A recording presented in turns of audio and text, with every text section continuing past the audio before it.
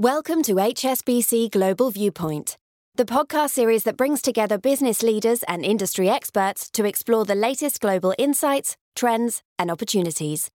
Make sure you're subscribed to stay up to date with new episodes. Thanks for listening, and now on to today's show.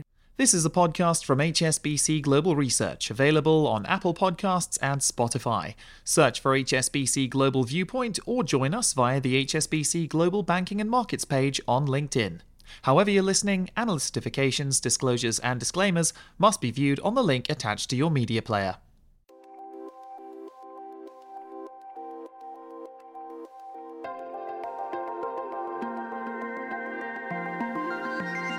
Hello from Hong Kong and welcome to another edition of Under the Banyan Tree, where we put Asian markets and economics in context. I'm Fred Newman, Chief Asia Economist at HSBC, back at our Asian headquarters here in Hong Kong after a few weeks on the road.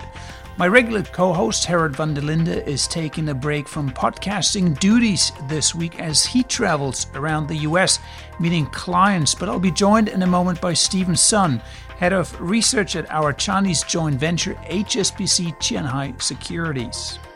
This week's show is all about mainland China, specifically what's caused the heavy losses on the A-share market this year and how the macro backdrop is shaping our expectations for the overall economy heading into 2023. Plenty to talk about, so without further ado, let's start the show.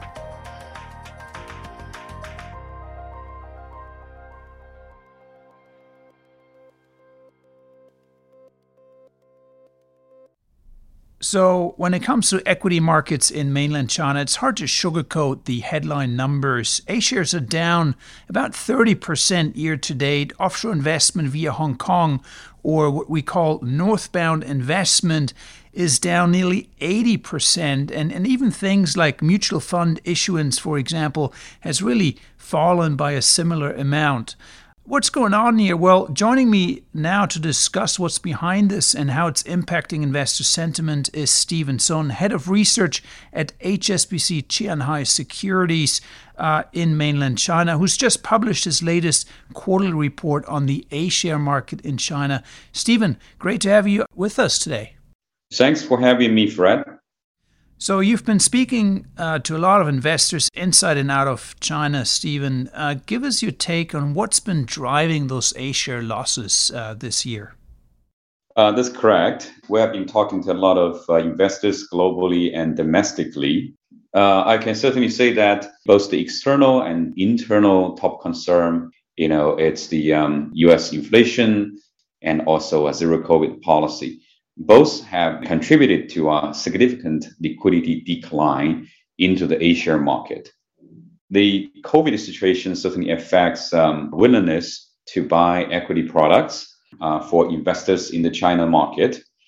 Externally, I think it's stopping U.S. inflation, and as a result of that, U.S. Fed playing catch up in terms of hiking interest rate very aggressively. So for those two reasons, we have seen inflow to the A-share market have dropped almost 80% year over year, both in terms of the northbound inflow as well as domestic and mutual fund issuance. Let's zoom in on the zero COVID angle for a moment that you mentioned. Is it fair to say at this point that we underestimated really how widespread the outbreaks and lockdowns would be across mainland China? Yes, we have significantly underestimated the stickiness of zero COVID policy in China. This is probably the elephant in the room.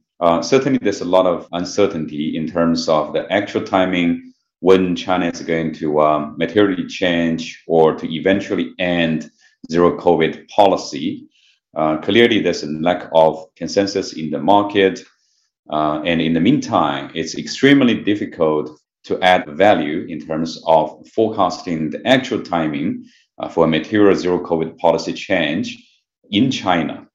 So that's why we have decided in this report to look at more medium to long-term issues concerning China's economic growth potential and more fundamental issues. Okay, let's focus on some of these more fundamental issues now, because it seems that a lot of investors are asking the same question. And that's really, will there be a balance sheet contraction in China like we saw maybe in Japan in the 1990s? Now, before getting into that, give us some context here. What exactly happened in Japan in the 1990s? Certainly. Basically, 3 decades ago, Japan's overly accommodative monetary policy was followed by rapid tightening with policy rate hikes trying to cool the overheating economy. That was believed to be a major contributor to the downturn in terms of land, property, and the stock prices. And together with weak economic growth over the next 3 decades, it actually started to change behaviors for the Japanese companies. They decided to shrink their balance sheet, especially for the corporates. Instead of maximizing profit, repaying debt becomes the number one priority. And as a result of that, that's leading to the so-called balance sheet recession or balance sheet contraction, if you will. All right. Obviously, if you look at China right now, there are certain similarities to that, how you describe it in Japan back then. Markets are down, growth is slowing, there's lots of corporate debt. You've done various comparisons between the two scenarios. What have you found? That's correct. We have looked at 8 or 9 aspects of that. Let me just briefly walk you through. On the positive side, China has a much stronger GDP growth momentum going into the economic downturn versus Japan. And more importantly, China's per capita GDP is roughly 18% that of the US, whereas Japan, when the stagnation started, the per capita GDP has already reached over 70% of the US. So certainly there's still much more room for growth in China's case. Another metrics we look at is stock market capitalization to GDP.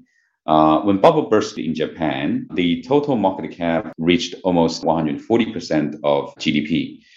If you look at China, the ratio is standing at slightly above 80%, telling you that the stock market is clearly much more reasonably priced in China's case.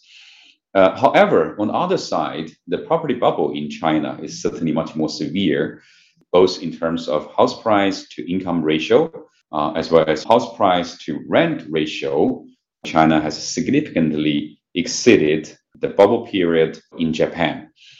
On the corporate sector, China's corporate debt level is currently at over 150% GDP. That's actually much higher than that of Japan in the 90s. And last but not least, China's population growth has declined much earlier than Japan at a similar time. So with all that in mind, if we were to ask you, could we see a balance sheet recession in China like we saw in Japan a few decades ago? What would you say? Certainly, investors are concerned about whether China could follow a similar path. At the end of the day, I think it's about capital allocation. It's about risk taking. It's about whether China could successfully reinvigorate animal spirit, entrepreneurship in the private sector. So private sector versus public sector tends to be more innovative in terms of helping productivity gain of the economy. Private sector certainly can do a much better job. So on balance, we still believe China is unlikely to have a balance sheet contraction, especially if Beijing can manage to reinvigorate entrepreneurship and encourage investors back into the private sector. That's our conclusion for this report. Stephen, great to get your insights, and many thanks again for joining us. Thank you. Well, we're going to wrap up here, folks. Many thanks for joining us under the banyan tree. We'll be back again next week to discuss more on markets and economics in Asia. Till then, take care, and we'll talk to you again soon.